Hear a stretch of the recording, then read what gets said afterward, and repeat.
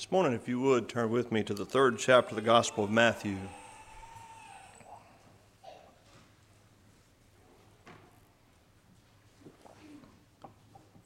Matthew chapter 3.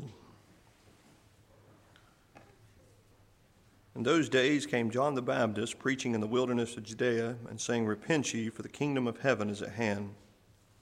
For this is he that was spoken of by the prophet Isaiah, saying, The voice of one crying in the wilderness, Prepare ye the way of the Lord, make his paths straight. And the same John had his raiment of camel's hair and a leathern girdle about his loins, and his meat was locust and wild honey.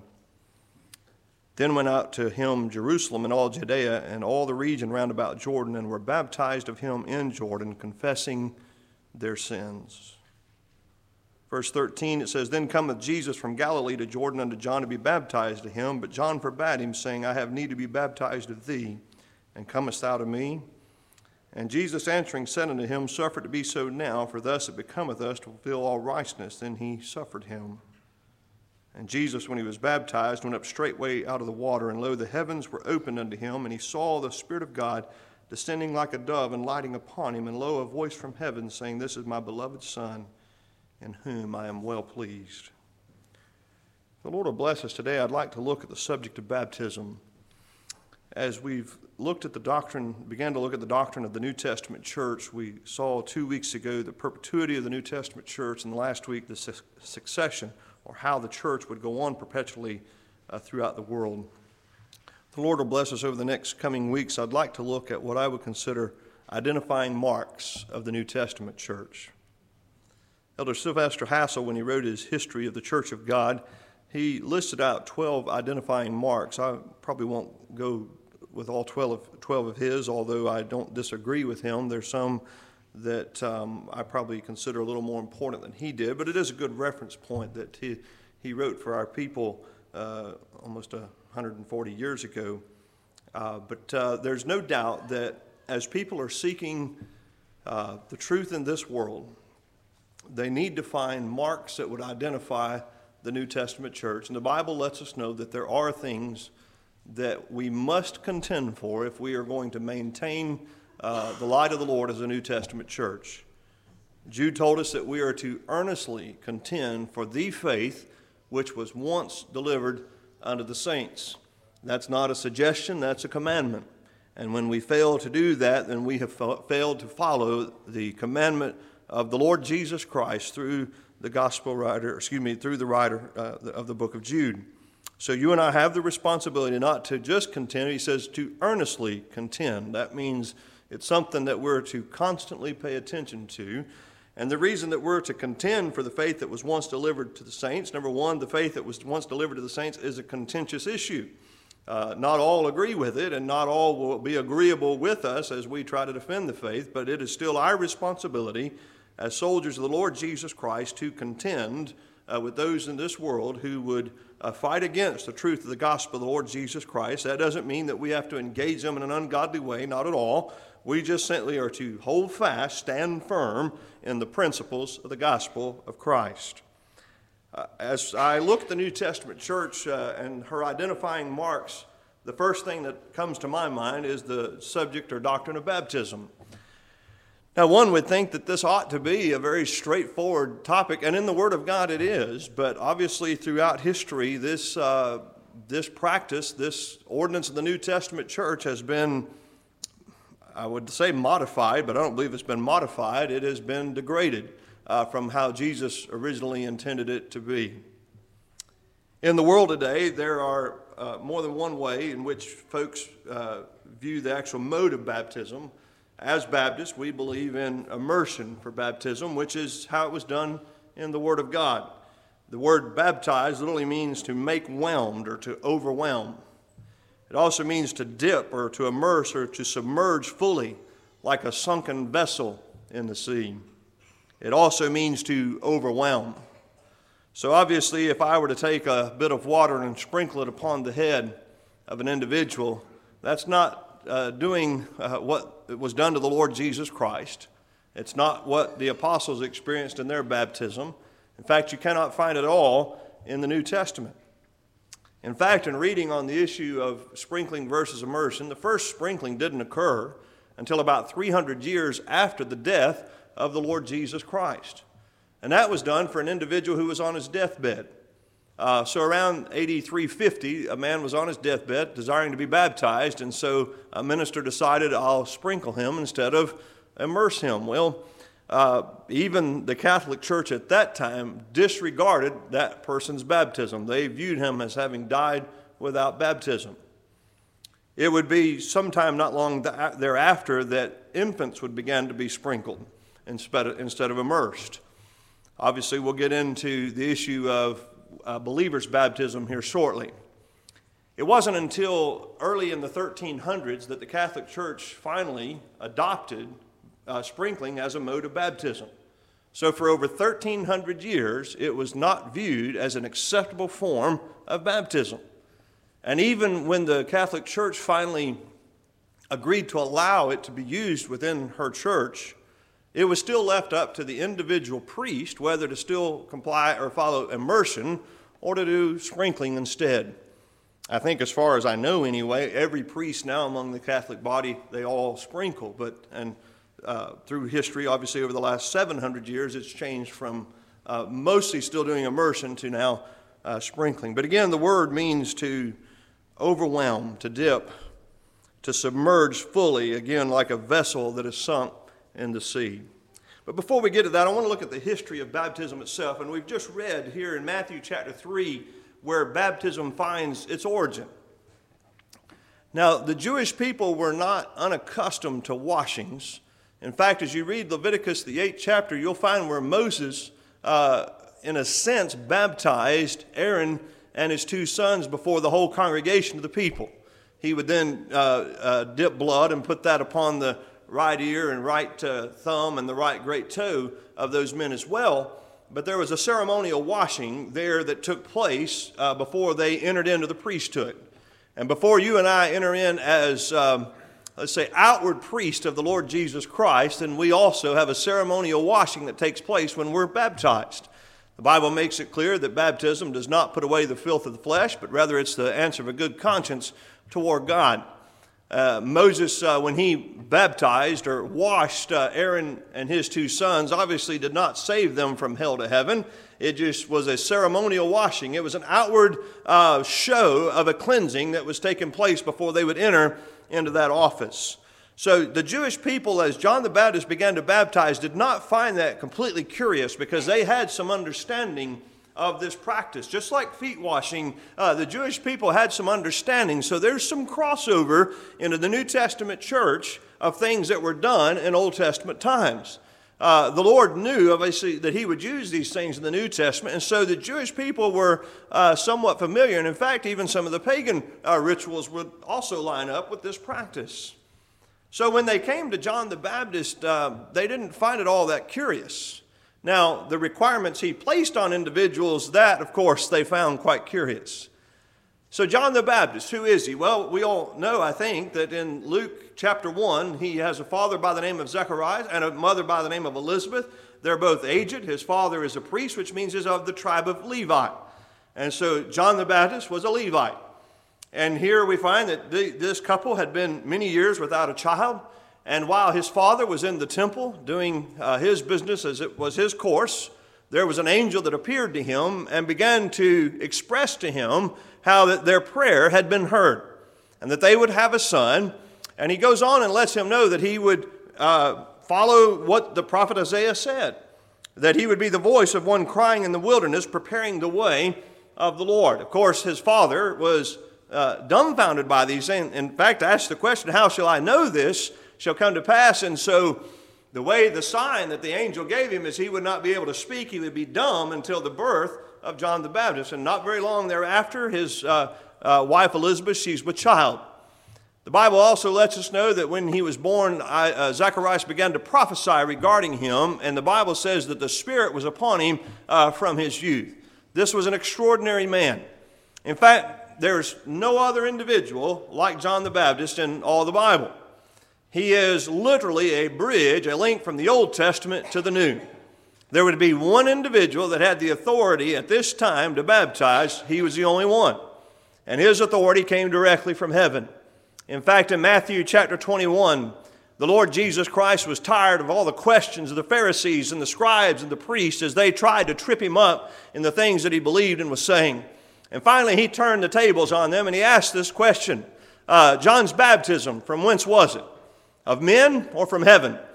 And they didn't know what to say. They said, well, if we say it's from heaven, he'll say, well, why didn't you believe him? But if we say if it's of men, we fear the people because they believe John was a prophet. So they said, we cannot tell. We just don't know. And so Jesus said, neither tell I you anything. And so Jesus stopped them right there. But the implication is John's baptism was from heaven. His authority to baptize was directly from God the Father. He had his authority not by any earthly man, not by any earthly institution, but the authority that was granted John the Baptist was given him by God himself. His ministry was going to be a short ministry, and it was a very specific ministry. He was to prepare a people for the Lord Jesus Christ. In other words, he was to make ready a people as the Lord would come on the scene and began his public ministry. There were to be those that were already prepared to receive the message that the kingdom of heaven was at hand. So in Matthew chapter 3, notice again how John's preaching starts. He says, repent ye, for the kingdom of heaven is at hand, meaning it has arrived, it is here. How do we know that it's arrived? Because Jesus is going to come a few verses later, who is the king over his kingdom, to be baptized of John. And John knows that Jesus Christ, the Messiah, is on the earth. And he's letting individuals know that the kingdom of heaven, that means the kingdom that's from heaven, is here. It's at hand. It's not afar off. He says it's right here at hand. And he tells the Jewish people, repent. Now, does that mean they were to turn from ungodliness to godliness? It included that. But primarily his message was that they were to turn their attention from physical, earthly signs and symbols and things to heavenly evidences. They were to look with new eyes, if you will, and understand things in a way they had not understood them before. The things with the Levitical priesthood were very outward. They were physical. They could be seen and felt with the senses of the natural body. But the things that would go on in the kingdom of heaven are things that would have to be discerned by the Spirit of man, the Spirit of God within a man. Obviously, the natural man receiveth not the things of the Spirit of God. So John the Baptist is letting them know that their attention is going to have to be turned from one thing to another, that their focus from one thing to another, their priorities from one thing to another, the things they understood from that to something different, to something new. And so John had the ministry of preparing individuals to be open-minded, if you will, to what the Lord Jesus Christ would do and what he would teach in the church he would institute while he was here in this world. So he says, repent ye, for the kingdom of heaven is at hand. For this is he that was spoken, meaning the Lord Jesus Christ, of John the Baptist. He said, the voice of one crying in the wilderness, saying, prepare ye the way of the Lord. And it goes on to let us know about John's lifestyle. It was a very interesting and curious lifestyle. He lived basically out in the wilderness.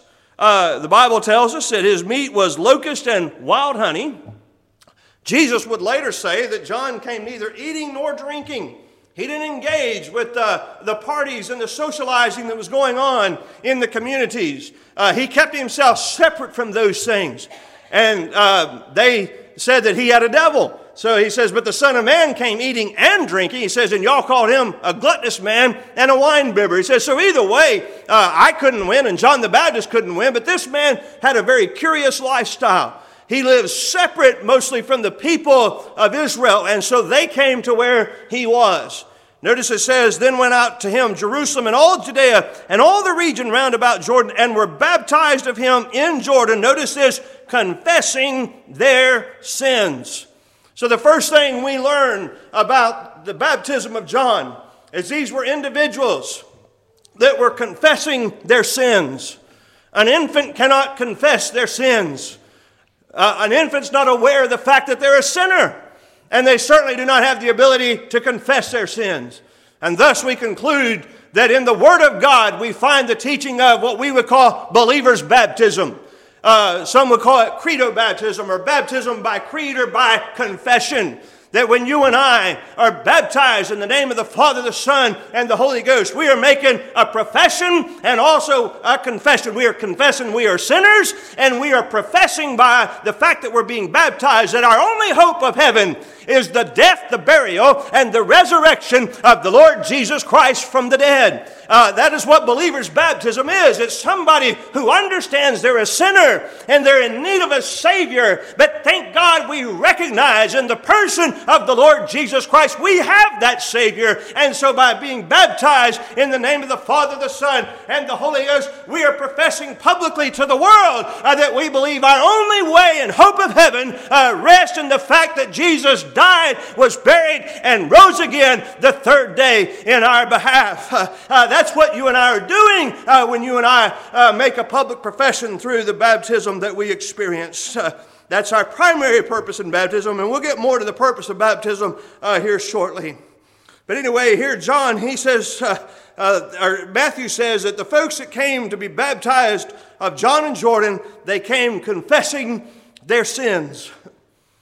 One of the things that I want to hear from somebody that wants to join the New Testament church is they understand that they're a sinner. And they also understand they need a Savior, and that they understand that they have a Savior in the person of the Lord Jesus Christ. Now, I don't want them opposing the doctrine of election. I don't want them opposing the doctrine of predestination or the doctrines that they may not understand those things yet. And as long as they have a learning mentality, I'm fine moving forward with their baptism. However, if they're objecting to the things of the New Testament, then obviously we have a problem, and they're not a believer at that point. We need to hold back a bit. But primarily, these folks came to John confessing their sins. But notice, in the next verse, he says, when he saw many of the Pharisees and Sadducees come to his baptism, he said to them, O generation of vipers, who hath warned you to flee from the wrath to come? He understood something about these individuals. He understood them to be children of hell. And he wanted no part with them, and they were going to have no part with him. Notice what he goes on to say, bring forth therefore fruits meet for repentance. He says, if you want to be baptized of me, you're going to have to show forth works that are meet or that are in connection with the fact that you've repented of your lifestyle up to this point. Again, he says, repent ye, for the kingdom of heaven is at hand. And there's individuals that came to him sincerely and honestly, and they confess their sins. These folks, they come out curiously, wanting to see what's going on out here at Jordan's River. They want to be baptized of John like other folks, but not for the same reason. They want to be baptized for the show of it, I suppose, but John was able to discern that these were wicked men, and they had no part with the Lord Jesus Christ, and thus he would not baptize them. That tells me that we do have a right as a New Testament church to be discerning about who we grant membership to and who we allow to be baptized. That is a right of the New Testament church. John the Baptist exercised that right here in this place. Anyway, so here's the history of baptism. It begins with John himself. And obviously many had been baptized by John, and then we find the Lord Jesus Christ, he comes and is immersed by John also. Notice how it reads about the baptism of the Lord Jesus.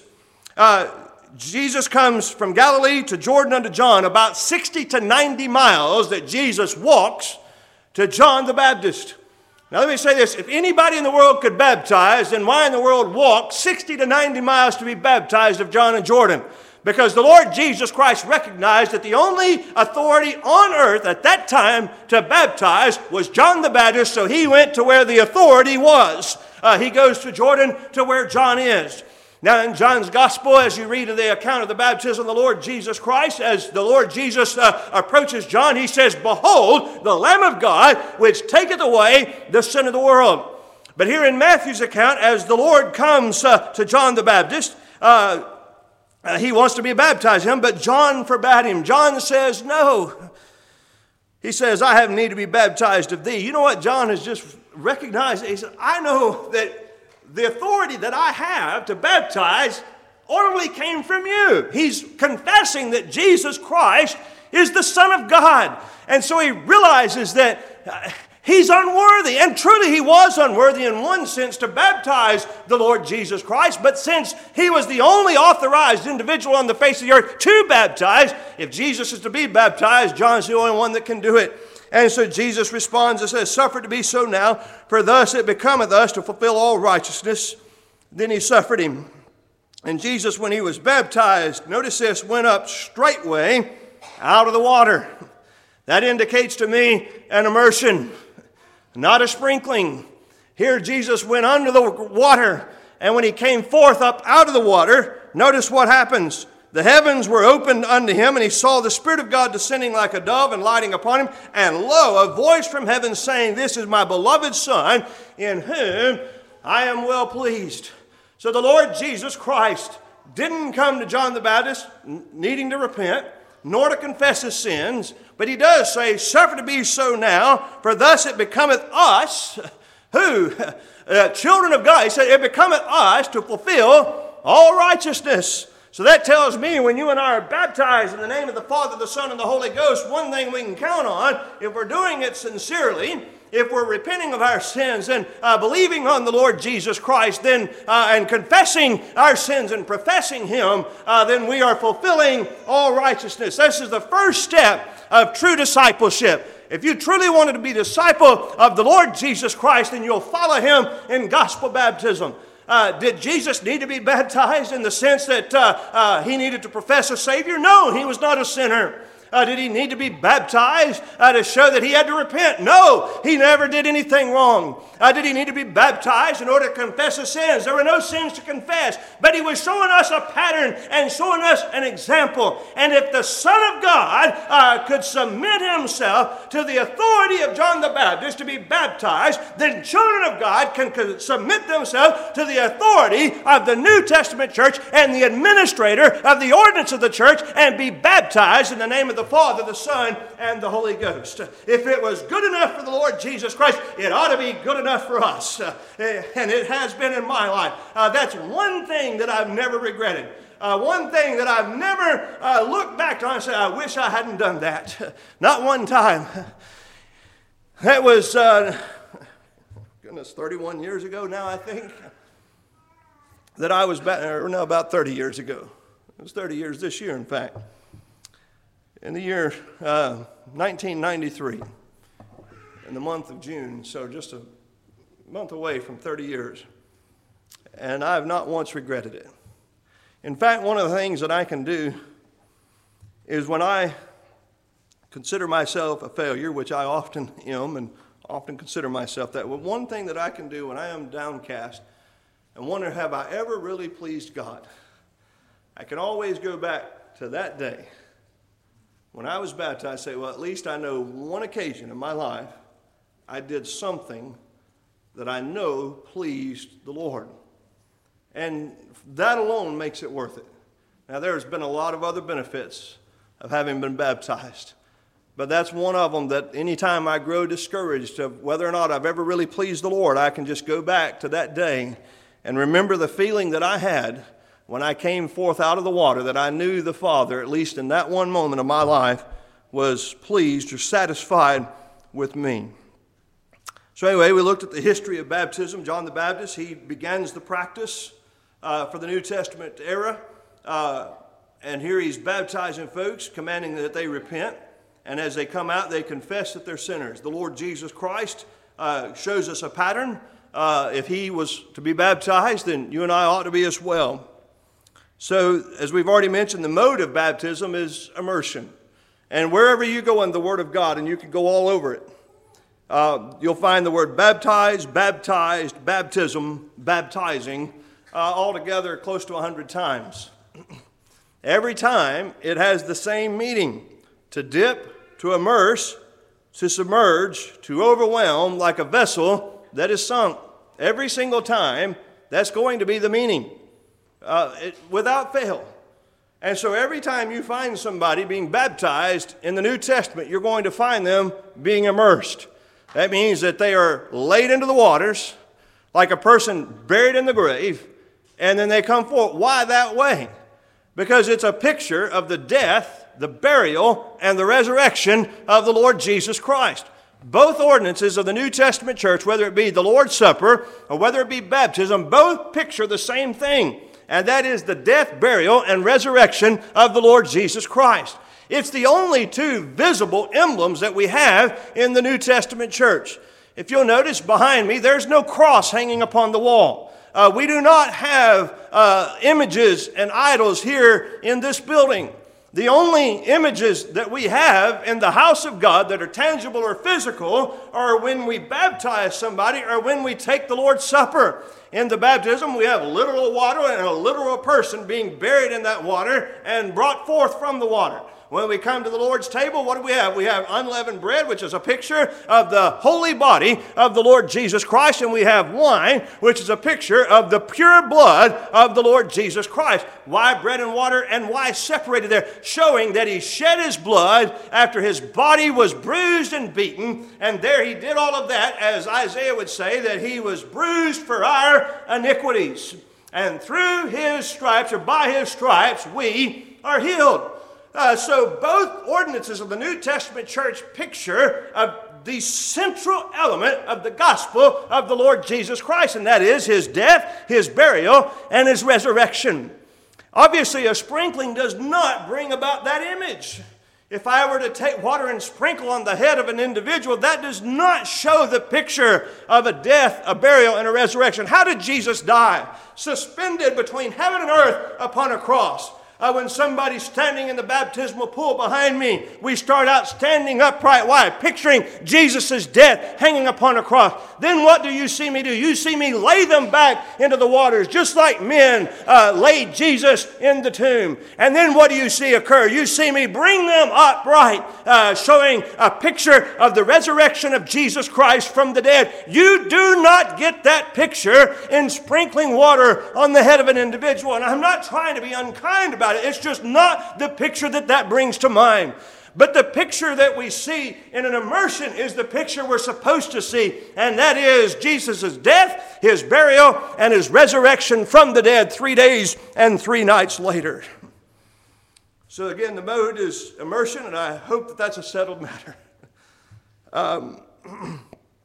I've heard the story. Some of you are still here that remember it. Sister Lenny Rose's husband wanted to be baptized. He was in the hospital and he was close to death and wanted to be baptized before he left this world. They made arrangements for that. If I remember right, he had a feeding tube or something. They were very concerned about infection, which I don't really understand because he was dying. But anyway, Brother Ronald convinced him not to worry about that the Lord would take care. And so they prepared I believe it was a bathtub there at the hospital, and Brother Ronald immersed him just like I would immerse somebody here in the church. Do you understand? Brother Ronald didn't change the mode because of the situation. I was in an occasion one time where there was a man that wanted to be baptized, and it was just absolutely impossible. He was past the point of that ability. And so I just had to express to him and let him know that that was not a condition in order for him to go into heaven. See, he had been raised to believe that he had to be baptized in order to go to heaven, and he was close to death, and he knew it, and so he was very, very concerned about it. He had to be married to an old Baptist, and she called me and asked if I would come talk to him. She had told him all the things that I had told him, but he wouldn't believe her. He says, I've got to hear it from a preacher, and I don't know why that. I mean, he thought because I said it, it carried a greater weight. I told him the exact same things that she had told him, and he was reconciled to that, and so he left this world not having been baptized. I would encourage you, don't get to that point. Don't wait until your dying breath in order to follow the commandment of the Lord Jesus Christ to be baptized. Do it early in life. As Ecclesiastes 12 says, remember now thy Creator in the days of thy youth, when the evil days come not. You and I ought to start out early and not wait till we're late in life. I've known of individuals that were literally in a straight back chair because they could not physically get into a baptistry. And so sitting in a chair, they were laid back. They could not stand upright. It was just impossible. And so they were laid, but they were fully and wholly immersed in water like the Lord Jesus Christ was. So again, the mode is immersion. And again, I believe we all know that's a settled matter. And I will not do it differently. In the case of the man that I mentioned, whose wife told him and I told him that he didn't need that in order to go to heaven, if he had asked me, would you then go ahead and sprinkle me, the answer would have been no. I'm not going to alter what I'm authorized to do by the New Testament to suit the situation that I might find myself in. We've got to do our best to make our situation fit the New Testament. And if we can't fit the New Testament model, then we just don't do it. It's that simple. It's that simple. Let's talk for a few moments about the candidate for baptism. Who can be baptized? Here, John would not baptize certain individuals because their works, the things they did not show that they had a lifestyle that was fitting for the kingdom of heaven. So that tells me that one of the things that is required of an individual to be baptized is they need a lifestyle that is fitting or would adorn the kingdom of heaven. It would line up with how we're supposed to live in God's kingdom. And if we don't see that prior to baptism, then we need to halt the baptism. And hopefully, before long, if somebody is truly sorry for their sins, that's going to come to our knowledge, I believe, very quickly.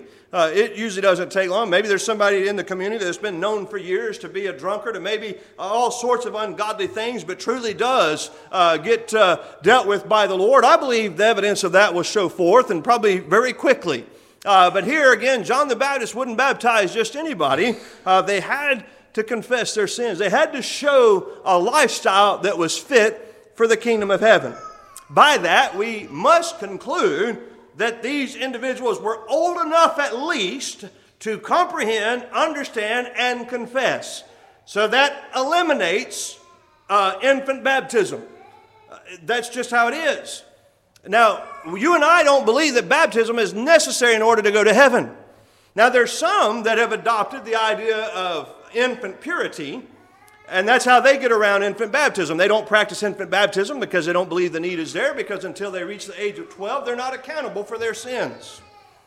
I grew up, before I joined the Old Baptist Church, going to a congregation of folks that's what they believed. I've told you before about the pastor of that church that came to our home when I was 11 years of age, and I was just a few months from turning 12, and he was very concerned that once I turned 12, I would now be accountable.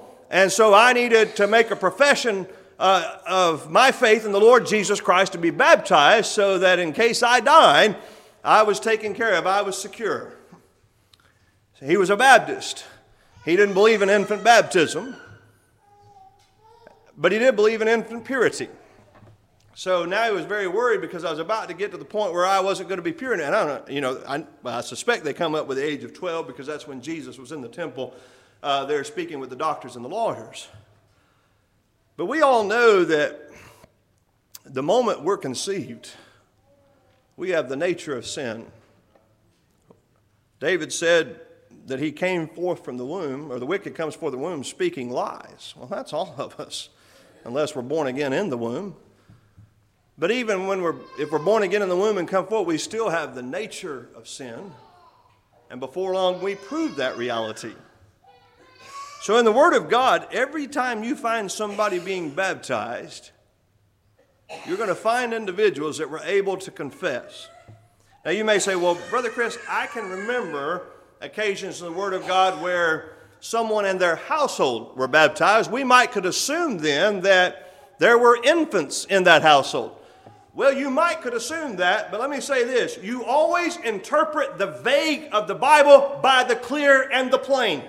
And when the clear and the plain indicate to us that the person being baptized was a believer in the Lord Jesus Christ, then when I see, like in Acts chapter 16, Lydia and her house being baptized, I'm going to believe that everybody in that household that was baptized were of age to confess the Lord Jesus Christ. Again, the vague I'm going to interpret by the plain. I'm not going to interpret the plain by the vague. You never should do that. Never at all. If every individual who reads the Word of God would always interpret that which is not clear with the clear words in the Word of God, then the ambiguity would clear itself up. That's why we rightly divide the word of truth. There are things in the Word of God that take some consideration, some thought, some pondering, and if you'll just search the rest of the Bible, you'll usually find the answer for it. Anyway, turn with me to Matthew chapter 28. We've quoted this a number of times already in this series, but it also fits the subject of baptism. In Matthew chapter 28, verse 19, the Lord Jesus Christ says, "Go ye therefore and teach all nations, baptizing them in the name of the Father and of the Son and of the Holy Ghost, teaching them to observe all things whatsoever I have commanded you, and lo, I am with you always, even unto the end of the world." Amen. In verse 19, Jesus tells the apostles that they were to go forth and they were to teach all nations. Then they were to baptize them in the name of the Father, the Son, and the Holy Ghost. And he says, and then you're to teach them. Notice what goes on here. There's teaching, then there's baptizing, and then there's teaching. Why in the world would you have teaching prior to baptism? Because they need to know about the gospel of the Lord Jesus Christ prior to being baptized. But they're not going to know everything about the Word of God and the commandments of the Lord Jesus Christ before they're baptized. And so there's some teaching that goes on after baptism. But notice again the order. Jesus says you're to go forth into all nations teaching teach all nations, baptizing them. So again, there's teaching first, baptizing second, and then we circle back to teaching. So here the Lord Jesus in this verse clearly implies to us that a person that's to be baptized first must be taught. They're to have some comprehension and some understanding about the death, burial, and resurrection of the Lord Jesus Christ. Again, they may not grasp everything about election. They may not grasp everything about the will of God, everything about the perpetuity of the church. They may not understand everything that hopefully you have grasped through the years. But hopefully they have gleaned this much, that they're a sinner, they need a Savior, and they have a Savior. His name is Jesus Christ, and they're to be baptized in His name, and in the name of the Father, and also the name of the Holy Ghost. They need to know that much at the very least. Turn with me to the book of Acts, the 8th chapter. In Acts chapter 8, we find where Philip has been in Samaria preaching the gospel, and a great revival burst out as he's preaching the gospel there.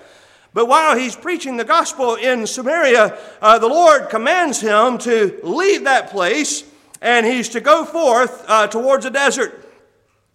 And so it says, he arose and went forth. This is verse 27. Now, I'd hate to leave a great revival where I'm baptizing a lot of folks. But see, God has used Philip in Acts 8 in the city of Samaria to preach and teach and to baptize. And many are baptized in that place. And now, verse 26, it says, the angel of the Lord spake unto Philip, saying, arise and go toward the south into the way that goeth down from Jerusalem unto Gaza, which is desert. You know, I would think, wait a minute, Lord, I don't think there's all that many people in the desert. So why do you want me to leave the people in Samaria to go to the desert? Well, because the Lord knew that there was going to be one individual in the desert that needed to hear the gospel of the Lord Jesus Christ. As you read on in the story, notice, it says, he arose and he went. And behold, a man of Ethiopia, a eunuch of great authority under Candace, queen of the Ethiopians, who had the charge of all her treasure and had come to Jerusalem for to worship, was returning and sitting in his chariot, read Isaiah the prophet. Then the Spirit said unto Philip, go near and join thyself to this chariot. God is very specific. He says, I want you to leave Samaria and you're to go southward on the way to Jerusalem to Gaza, which is desert. So he starts going. He leaves Samaria. He leaves behind the evangelistic work he's doing in that place. And he proceeds to the desert for one person. So here comes this chariot. Now, I had been, Philip, I would need the Lord to be very specific with me as well, because if I see basically the Secretary of the Treasury of Egypt, Ethiopia from Egypt, coming through, I suspect his chariot didn't look like everybody else's. If he has all the treasure of the Queen of Ethiopia, I suspect his chariot looked a little different. I don't know if any of y'all watched any part of the coronation that took place in England over the weekend. If you did, you saw two different chariots. You saw the Queen's chariot that was used for her 60th anniversary. I can't remember what they called it, the Diamond Jubilee maybe. And then on the way back from Westminster Abbey, Charles and Camilla, they were riding in the Golden State carriage. Very flashy ride. I don't know that the eunuch's was quite that attractive, but I suspect it stood out from most in that day. And so now the Spirit tells Philip, go near and join thyself to this chariot. So he does. It says Philip ran. I like how Philip obeys the Lord. God says, leave all this baptizing. Wait a minute, Lord, I'm enjoying this too much. No, and you go to the desert. Well, there's nobody there. There's going to be. Now you go join yourself to the chariot there, And he ran. He didn't delay. It says he ran thither to him and heard him read the prophet Isaiah and said, Understandest thou what thou readest? And he said, How can I, except some man should guide me? And he desired Philip that he would come up and sit with him. And the place of the scripture which he read was this, Isaiah 53, we've already quoted from this morning. He was led as a sheep to the slaughter, and like a lamb dumb before his shearers, so openeth he not his mouth. He goes on, in his humiliation, his judgment was taken away, and who shall declare his generation, for his life is taken from the earth. So here is this eunuch reading Isaiah 53. How he had come across Isaiah 53, I'm not exactly sure. But from my gathering of this, it seems like this man knew something about Jewish religion, which it had spread. The Jews had been in Egypt. I mean, their Bible had gotten around somewhat. I think he's come to Jerusalem most likely to get an answer. I mean, if you're reading a Jewish Bible and you have a question that's arisen in your mind out of a Jewish Bible, where would you go to get an answer? In that day, you would go to Jerusalem, would you not? I mean, that is where the temple is. That's where the priests are. That's where the high priest is. That's where the elders, scribes, and Pharisees all are. So that's where you would think one would go to obtain an answer to a question. And that seems what he's done. He's gone up there, but the problem is they didn't help him out any. He's going back to Ethiopia, none the better. And let me tell you, when you come to the house of God and you leave more confused than you did coming in, there's a problem either with your listening or the preacher's preaching. It's one of the two. There's a disconnect somewhere. Hopefully the man of God is apt to teach. He has the ability to do so. So maybe it could be, maybe I just wasn't paying good enough attention that day, or maybe the preacher just wasn't very clear, or maybe he was using ambiguity on purpose, and we've seen that as well, where a man's trying to cause confusion in the house of God. But anyway, this man clearly got no satisfaction in Jerusalem. So he says to Philip, I pray thee, of whom speaketh the prophet this? Of himself or of some other man? Then Philip opened his mouth and began at the same scripture and preached unto him Jesus. And as they went on their way, they came unto a certain water, and the eunuch said, See, here is water. What doth hinder me to be baptized? I don't know how long they spent together. Obviously, this question went from Isaiah 53, which is talking about what? The sufferings and the death of the Lord Jesus Christ. I mean, he's right in the heart of the matter of the gospel. So Philip, he just starts right in that same scripture and preaches to him Jesus. He just opens his mouth and begins to teach him. He has enough understanding of the Word of God that this man could quote him a scripture, and Philip could just start with that same scripture and began to teach and preach to him the Lord Jesus Christ. And so they go on a little ways, and as they go on, he says, Here's water. What doth hinder me to be baptized? What would stop me, in other words? Well, Philip, he has a requirement. He says, If thou believest with all thine heart, thou mayest. That indicates to me that if he had not believed with all of his heart, he could not. But here Philip says, If thou believest with all thine heart, thou mayest. And he answered and said, I believe that Jesus Christ is the Son of God. That's a pretty satisfactory answer, given the man's confusion about Isaiah 53 prior to the sermon that he heard from Philip.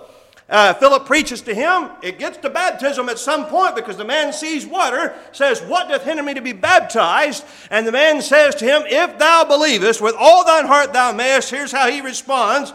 He says, I know this much. I believe that Jesus Christ is the Son of God. And he commanded the chariot to stand still, and they both went down into the water, both Philip and the eunuch, and he baptized him. And when they were come up out of the water, indicates once again an immersion. So here they both go down into the water. The eunuch is baptized. As they come up out of the water, it says, The Spirit of the Lord caught away Philip, that the eunuch saw him no more, and he went on his way rejoicing. Now, a lot of folks get hung up on where was his church membership. I'm not too concerned about that. Why? Because the Bible doesn't tell me, so obviously I don't have to know. But I do know this, that this man Philip had the authority to baptize, and when he had preached the gospel to this man, and the man gave consent to the gospel of the Lord Jesus Christ, that Jesus Christ is the Son of God, that was sufficient for Philip to feel comfortable to baptize him in the name of the Father, the Son, and the Holy Ghost. So here, God directs Philip away from a great evangelistic effort where many are being baptized. Why? Because there was one individual who was hungering and thirsting after righteousness. And you know what? That one individual in the desert was just important to God than all that mass of folks in Samaria that had already been baptized. But I bring all this out to show that this individual, before he could be baptized, had to make a confession. And his confession was that Jesus Christ is the Son of God. So here we find that a believer is being baptized. We could go all over the book of Acts and show where believers are baptized, but let's just turn to one more place and then we need to move on quickly. In Acts chapter 2, the Apostle Peter, after he had preached on the day of Pentecost, it says in verse 37, "Now when they had heard this, they were pricked in their heart and said unto Peter and to the rest of the apostles, Men and brethren, what shall we do?" Now, Peter, if you'll recall, has charged them with the death of the Lord Jesus Christ. He doesn't hold back. He doesn't apologize for it. He just says, you're responsible for the death of Jesus. And so when they hear this, it's pricking them in their heart, which is a good thing. That means they had a heart that could feel, a heart that could understand, a heart that could feel guilty over the things that they had heard about themselves. And so it says, when they had heard this, they were pricked in their heart, and they said to Peter and to the rest of the apostles, Men and brethren, what shall we do? Peter responds this way. He says, repent, turn from that way, in other words, repent and be baptized, every one of you, in the name of Jesus Christ for the remission of sins, and ye shall receive the gift of the Holy Ghost. So the Bible goes on to let us know that these men do just that. It says, verse 41, Then they that gladly received his word were baptized. There were some folks there that were mockers and scoffers that day. If you recall, as the apostles began to speak in different languages, what did some of the men say? They mocked, saying, these men are drunk on new wine. They're drunk. It's 9 o'clock in the morning. Peter says, no, this is that which was spoken by the prophet Joel. And so he begins to, number one, defend the apostles in what they were speaking, and then he begins to condemn these individuals for the death of the Lord Jesus Christ. But in the midst of that, he also declares that Jesus Christ was approved of God. He's the Son of God, and he's sitting on the throne of his father David. So here Peter preaches all these things, and these men, when they hear this, they're pricked in their heart. They say, what shall we do? He says, repent and be baptized, every one of you, in the name of Jesus Christ for the remission of sins. We could get hung up on for thee. That just means because of. Not in order to, but because of the fact that their sins had been remitted, they're to be baptized. Baptism does not remit our sins, understand, at least not legally before God. But it'll give you the answer of a good conscience. It'll answer some problems you have in your mind. It'll make you feel that your sins have been remitted. Anyway, it says, then they that gladly received his word. Not just everybody there that day. Notice how the Bible qualifies who was baptized. Then they that gladly received his word were baptized, and the same day there were added unto them about 3,000 souls. About 3,000 gladly received that word. And so about 3,000 then were baptized and added to the church of the Lord Jesus Christ. Again, we could go to multiple places in the Word of God and find where believers were baptized, and only believers. And let me say once more, you can turn to Acts 16, and you can read about Lydia and her household and the Philippian jailer and his household being baptized. And some try to extrapolate from that. Well, there probably must have been toddlers and infants in that group. Once again, interpret the vague by the plain. If the Bible doesn't say it, then I have no reason to believe it. So the Bible doesn't say that there were infants in the household of Lydia that were baptized. It doesn't say there were infants in the household of the jailer that were baptized. But all over the book of Acts, I can find where only believers were baptized. And I can find the specific commandment of Philip to the eunuch saying, if thou believest with all thine heart, thou mayest. And so that is the condition. If a child of God believes with all their heart that Jesus Christ is the Son of God, then they may be baptized. That's the proper candidate. The proper mode, again, is immersion. There's also a proper administrator. Let me just say plainly, that's a duly ordained New Testament minister. You won't find anywhere in the New Testament where anybody but an ordained minister baptized. Not one. There's no example of it. I find it astounding today where I see folks being baptized, and it'll be their father or an uncle or brother. They can just pick whoever they want to. I remember the very first time I ever heard of that. A family member of mine was going to be baptized, so they asked if I would go. It was going to be on a Sunday evening. It was in a different order, so I said I would go. And I was dumbfounded when I saw that person's father go into the pool with them and do the baptizing. I knew that individual was not a minister of the gospel. I also knew that the night before that man had been drinking a lot and surely had no right to be going into those waters baptizing somebody.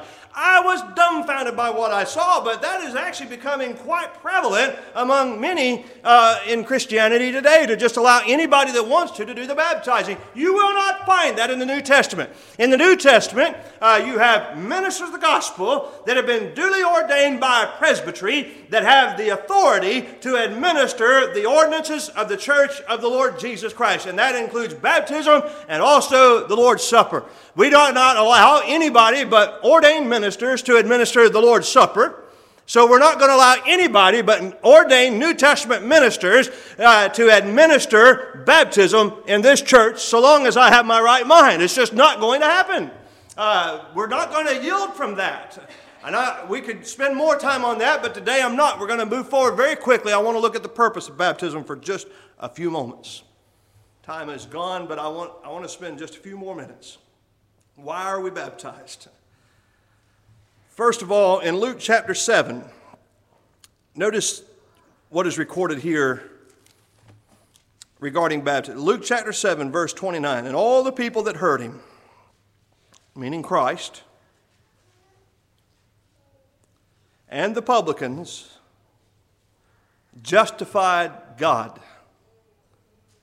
being baptized with the baptism of John. Notice that again. These folks were baptized, and when they were baptized, what did it do? It justified God. That's amazing to think about. That when you're baptized in the name of the Father, the Son, and the Holy Ghost, you are justifying God. Now, obviously, I am not making God righteous. But what am I doing in that act? I am making a declaration that I trust in the righteousness of God, and I trust in the righteousness of the Lord Jesus Christ as my only hope for ever standing before God. And I'm also saying that I align myself with God the Father, God the Son, and God the Holy Ghost. I am consenting and making assent to the reality that God is righteous. So that is the first and primary purpose of being baptized, is to justify or declare by our action that we believe in a just and holy and righteous God. Also, because it fulfills righteousness. Remember in the baptism of the Lord Jesus Christ, when John would not allow him, he said, "Suffer it to be so now, for thus it behooves us to fulfill all righteousness." So that's the second purpose. So first we justify God. Second, we fulfill righteousness by being baptized. Third, you go to 1 Peter chapter 3, and you'll find that it gives the individual being baptized the answer of a good conscience toward God. Now notice that 1 Peter chapter 3, Peter does not say that it gives you a good conscience towards God. If you don't already have a good conscience, you have no business being baptized. But an individual who has a good conscience, who hasn't been baptized, ought to be like those folks in Acts chapter 2, verse 38, saying, "Men and brethren, what shall we do?" And then hopefully when they do what they say and are baptized, what happens? There's an answer. Why? Because they've fulfilled all righteousness. They've justified God. I know, as I've already testified in my own experience, that that's one thing I can always look back to and know there's at least one moment in my life that I know I please the Lord. And that continues to give me an answer of a good conscience. Being baptized did not give me a good conscience. I already had that, but I was troubled. But once I was baptized, I wasn't troubled anymore, and I've never been troubled in that way ever again. Never again have I been troubled in that same way. Now, I've been troubled. My conscience is bothering me, and I needed a good answer, and I needed either the gospel or I needed rebuke to straighten me out. But anyway, Baptism gives the answer of a good conscience. In that same verse, Peter tells us another purpose of gospel baptism. He says, baptism doth now also save us. Now, he's just given us a picture. He says, the like figure, whereunto baptism doth now also, what like figure? Well, he's talking about right before that, Noah and his family on the ark, and how they were saved not from water, but saved by water. What did the water save them from? It saved them from the corruption and the wickedness and the sinfulness that God was destroying. And while they were, that water that came just wiped out the world that then was and the wickedness that was upon the earth. So that tells me that baptism also separates us from things, or at least it should. That once I commit my life, or you commit your life to follow the Lord Jesus Christ, that you're separating yourself from the wickedness in this world. Again, he just said that 8 souls on the ark were saved by water. He says, the like figure whereunto baptism doth now also save us. How did that water save them? It separated them from a wicked world. How does baptism save us now? It separates us from a wicked world. It says publicly that I am renouncing the world. I'm renouncing Satan's authority and dominion over my life. I'm renouncing the ungodliness and wickedness that pervades this world, and I am uniting myself. I'm linking myself. I'm identifying myself with the kingdom of the Lord Jesus Christ, and He'll have His dominion over me, and I'll submit my life to Him and try to serve Him as a faithful follower throughout all the days of my life. And through that, hopefully, with the help of God, we'll be saved and separated from the wickedness in this world. So it justifies God, it fulfills righteousness, it gives us the answer of a good conscience, and it saves or separates us from this world. And it helps to identify us with the doctrine of the Lord Jesus Christ. In Acts the 19th chapter, there were some folks that were confused about the doctrine of the Lord Jesus Christ. When you and I are baptized, understand that not only are we joining a specific body of people, but we're also aligning ourselves with a specific doctrinal statement. Here at Little Union Church, we have articles of faith that you can find on the wall, out in the foyer, and in the kitchen as well. If you need a copy, I'll be glad to get you a copy. And when you say you want to be a member of this local assembly, you are also saying that you align yourself with those specific doctrinal principles. And so when folks come from another group of people that do not believe like we believe, there's something we require here, and that is to be baptized again. Why? Well, there's a couple. One is we're not certain whether that other group is a New Testament church or not by their beliefs and practices. We're not certain that the minister had the authority because he has succession all the way back to the apostle. We don't know that. So as a precaution, we're doing it for that reason. But there's a second reason. And that is because most likely when you were baptized into another order, you believed about another Jesus and a different gospel. A gospel that told you you had to do A, B, and C in order to be saved. That's not the gospel we find in the Word of God, and that's not the Savior that the gospel speaks of. The Savior that the gospel of the Lord Jesus Christ speaks of is a Savior who actually saved, a Savior who accomplished the purpose for which He came into this world to do, and that is to save His people from their sins. We believe that when we are baptized, we are making a public profession that we believe in a victorious Savior, one who has accomplished salvation, not one who that if I will do A, B, or C or something or this or another, that then I will be saved, but through the power and the efforts of the Lord Jesus Christ and His merits alone, I will see heaven. Without the work of the Lord Jesus Christ, I would be damned forever in the fires of hell. But thank God that through the death of the Lord Jesus Christ, as my substitute, now I'm now at one with God again. He's reconciled to me, and I'm reconciled to Him. And thank God we're justified in His sight. We do not stand condemned, but God has been forever satisfied through the work of His Son. And when you and I understand that and embrace that reality, and we're baptized under that set of principles, we've been baptized correctly. But if I believe anything other than that, if I believe Well, first I had to say a specific prayer in order to be saved. Or I had to believe a certain way. Or I had to be baptized in order to be saved. Or I had to do X, Y, Z. Then obviously I have marred the gospel of the Lord Jesus Christ. And I have not been baptized in the way that I should have been. Because I was thinking the wrong thing. I was believing the wrong thing. I didn't comprehend the gospel of the Lord Jesus Christ. So one of the purposes of baptism is to link us and identify us with the gospel of the Lord Jesus Christ, which simply states, through him alone, we have redemption of our sins through his blood.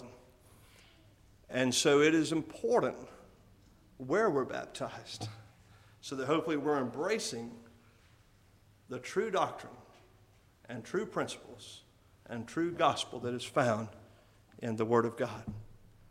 So again, baptism finds its history by a man that God gave authority to baptize, John the Baptist.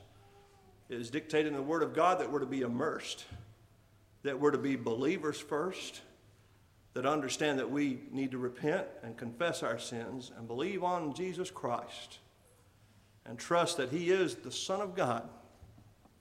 And once those things are true, and we've sought out the proper authority to be baptized, then we ought to join ourselves with that New Testament church, be baptized, and in so doing we justify God, we'll fulfill righteousness, we have the answer of a good conscience toward God, we're separated from this world, and now we're identified with the true doctrine of Jesus Christ himself. May God bless you today as our prayer.